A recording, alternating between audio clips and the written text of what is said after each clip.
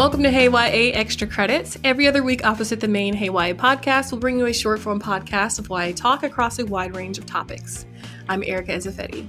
Today I'm getting into some new books by Black authors that should be on your radar for the rest of Black History Month and beyond. I'll be focusing on ones that have just recently released or that will be out soon. But before I get into them, let's hear from our sponsor. Today's episode is brought to you by Flatiron Books, publisher of 888 Love and the Divine Burden of Numbers by Abraham Chang. So this is an interesting love story. It's great for fans of Tomorrow and Tomorrow and Tomorrow and High Fidelity. It's set in the mid-90s at NYU, and it follows young Wang, who has gotten the advice of love through Chinese numerology from his uncle.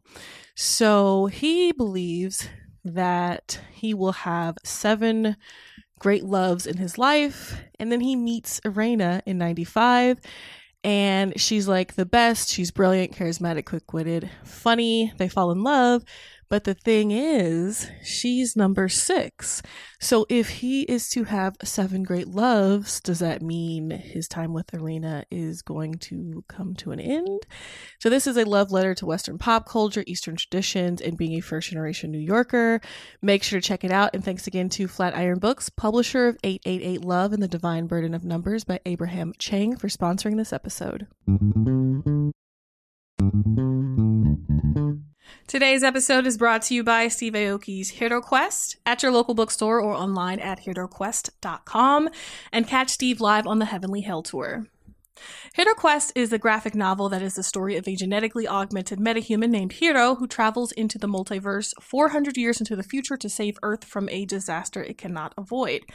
It has everything from mutants to robots to zombies to aliens, witches, and more. It's a quest for 10 rings of tremendous power from 10 different worlds that will be needed to save our world from certain disaster. It's an epic journey that will require the hero, named Hero, to be cursed to save the lives of billions on Earth. It's a story of heroism, wonder, betrayal, and finally, revelation. This is the hero's journey. This is Hero's quest. So the story was imagined by the mind of Steve Aoki and written by New York Times bestselling author Jim Kruger and Steve Aoki. So make sure to check it out.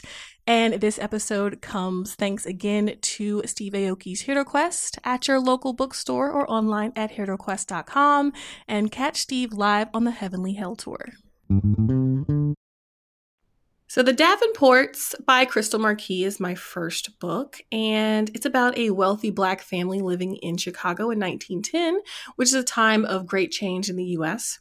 Their patriarch, William Davenport, was formerly enslaved, and when he became free, he founded a carriage company, which is how the family got their wealth. Now they're chilling, they've got servants, chandeliers, and just this all-around lavish lifestyle. But of course, people always complicate things. People be peoplin', as they say, and we see the messiness of the Davenports through their kids. Through this book, you get an interesting glimpse into the social standing of the different classes within the Black community at a time that we don't usually see the classes being explored. You've got Olivia, who feels obligated to marry a man who will maintain her family's social status and contribute to its wealth. And she finds a very eligible bachelor in a Black British man named Jacob. But she's also into this attorney from Alabama who advocates for Black rights and is just the bee's knees. That's probably the wrong terminology for 1910. Maybe the 30s. Anyway, so then you have Olivia's sister Helen, who goes against society's expectations for what women are meant to do by exploring her interest in helping her brother John fix cars. And that is super interesting to Jacob, the British guy who's supposed to be courting Olivia. So you see where this is getting messy. But wait, there's more. The story is told through 4 perspectives. That is Olivia's and Helen's, who I just mentioned. There's also Amy Rose and Ruby. Now, Amy Rose is a maid for the family and is basically like the Davenport sisters' play sister, since she's been around the family since she was a child and grew up with them. Her mother was a maid for the family before her. Well, Amy Rose wants to start her own business, a hair salon actually, but she's also attracted to John Davenport, which is a little complicated because they come from 2 different social standings. And lastly, there's Ruby, who is Olivia's bestie and is also into John. John just has All the girlies shook. And so Ruby tries to hold his attention, like hold his interest in her, but that proves to be very difficult, especially since he came back from school. Like I said, this is some delicious, messy historical drama that is centered around an interesting Black family that was actually based on the real Pattersons of Greenfield.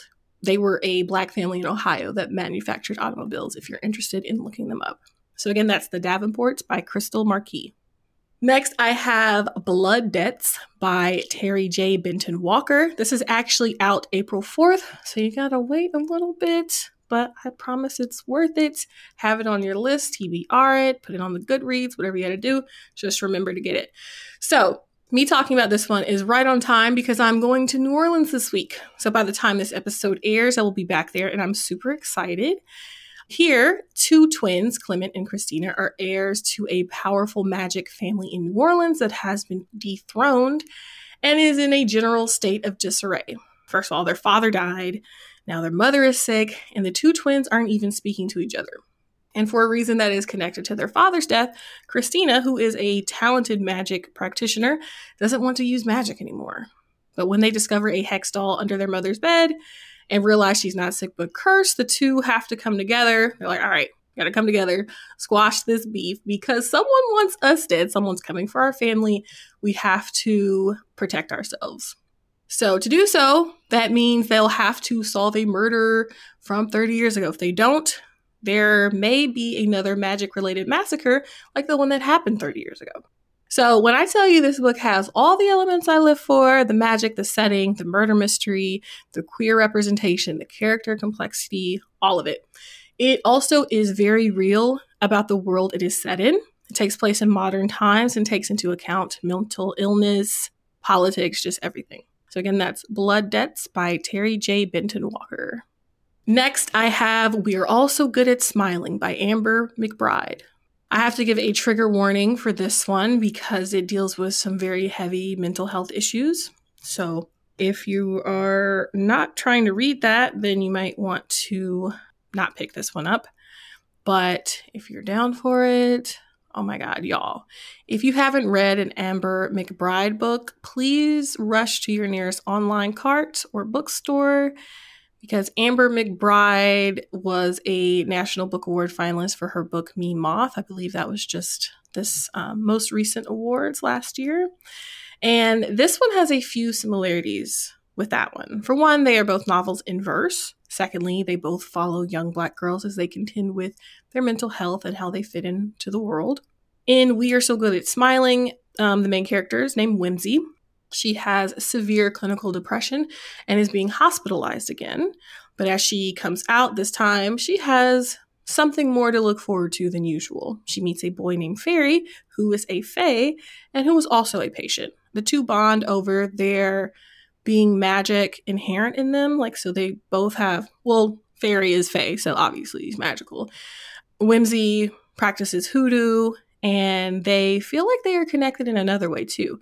For one, his family moves to the same street as hers, but it's more than that. It's deeper than that. Fairy ends up getting lost in this forest at the end of Marsh Creek Lane that has them both like terrified. And Whimsy must go out and try to find him. So on her journey,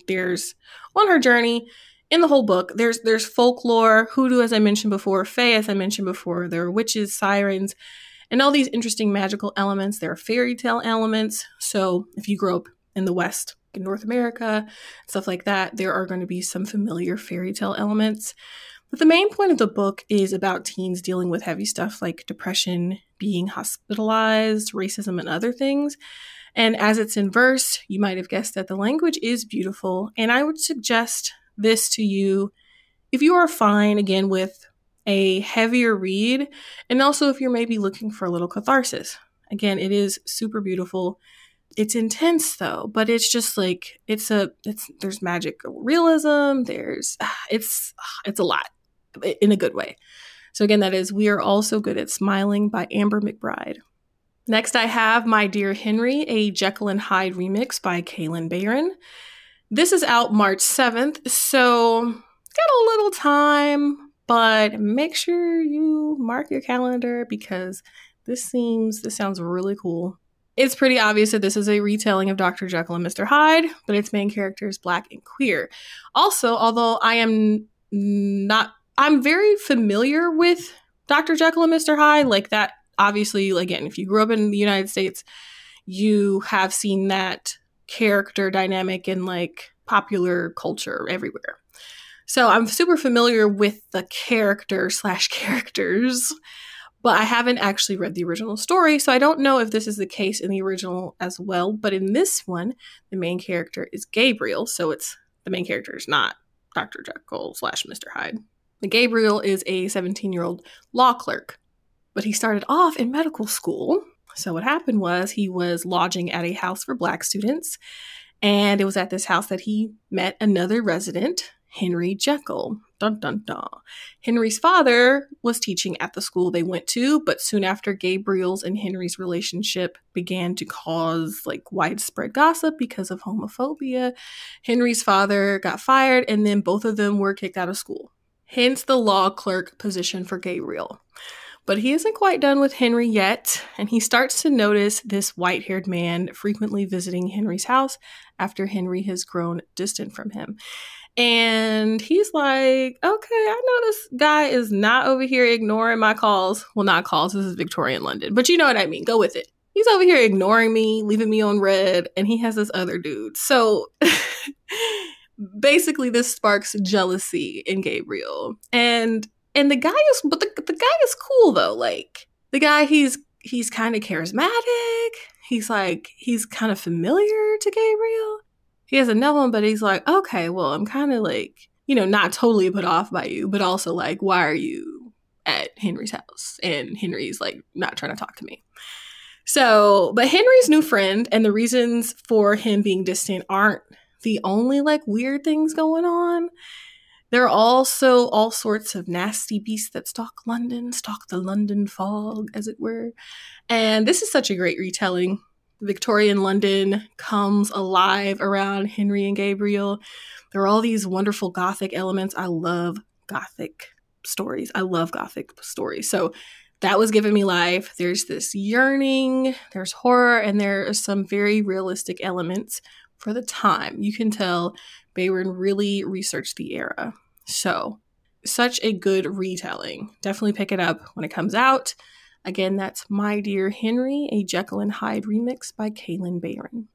I'm out of time, but I've got a few other mentions for you to add to your list. I won't go in depth explaining them. I'll just give you basically like their genre or whatever, and you can look them up, TBR them, all that good stuff. So one I have is We Deserve Monuments by Jas Hammond. That's contemporary. Next, I have The Black Queen by Jamada Emil. That's a mystery. Then I have Last Chance Dan by Lakita Wilson, a romance. Then I have Wild Blood by Lauren Blackwood. That is a science fiction and fantasy. So yes, I am super excited for y'all to read these books. If you pick up any of them, let me know, shout me out on Twitter or email us or do both. We like to talk. We talk a lot here. So thanks so much for tuning in today, as well as our sponsor for making the day show possible. You can follow me on Twitter at Erica_EZE_. Big shout out to Jen Zink, our audio editor, for making me sound great. We will see you next week on the main podcast, where I will be joined by the wonderful, the fabulous Tirzah Price. Until next week, happy reading.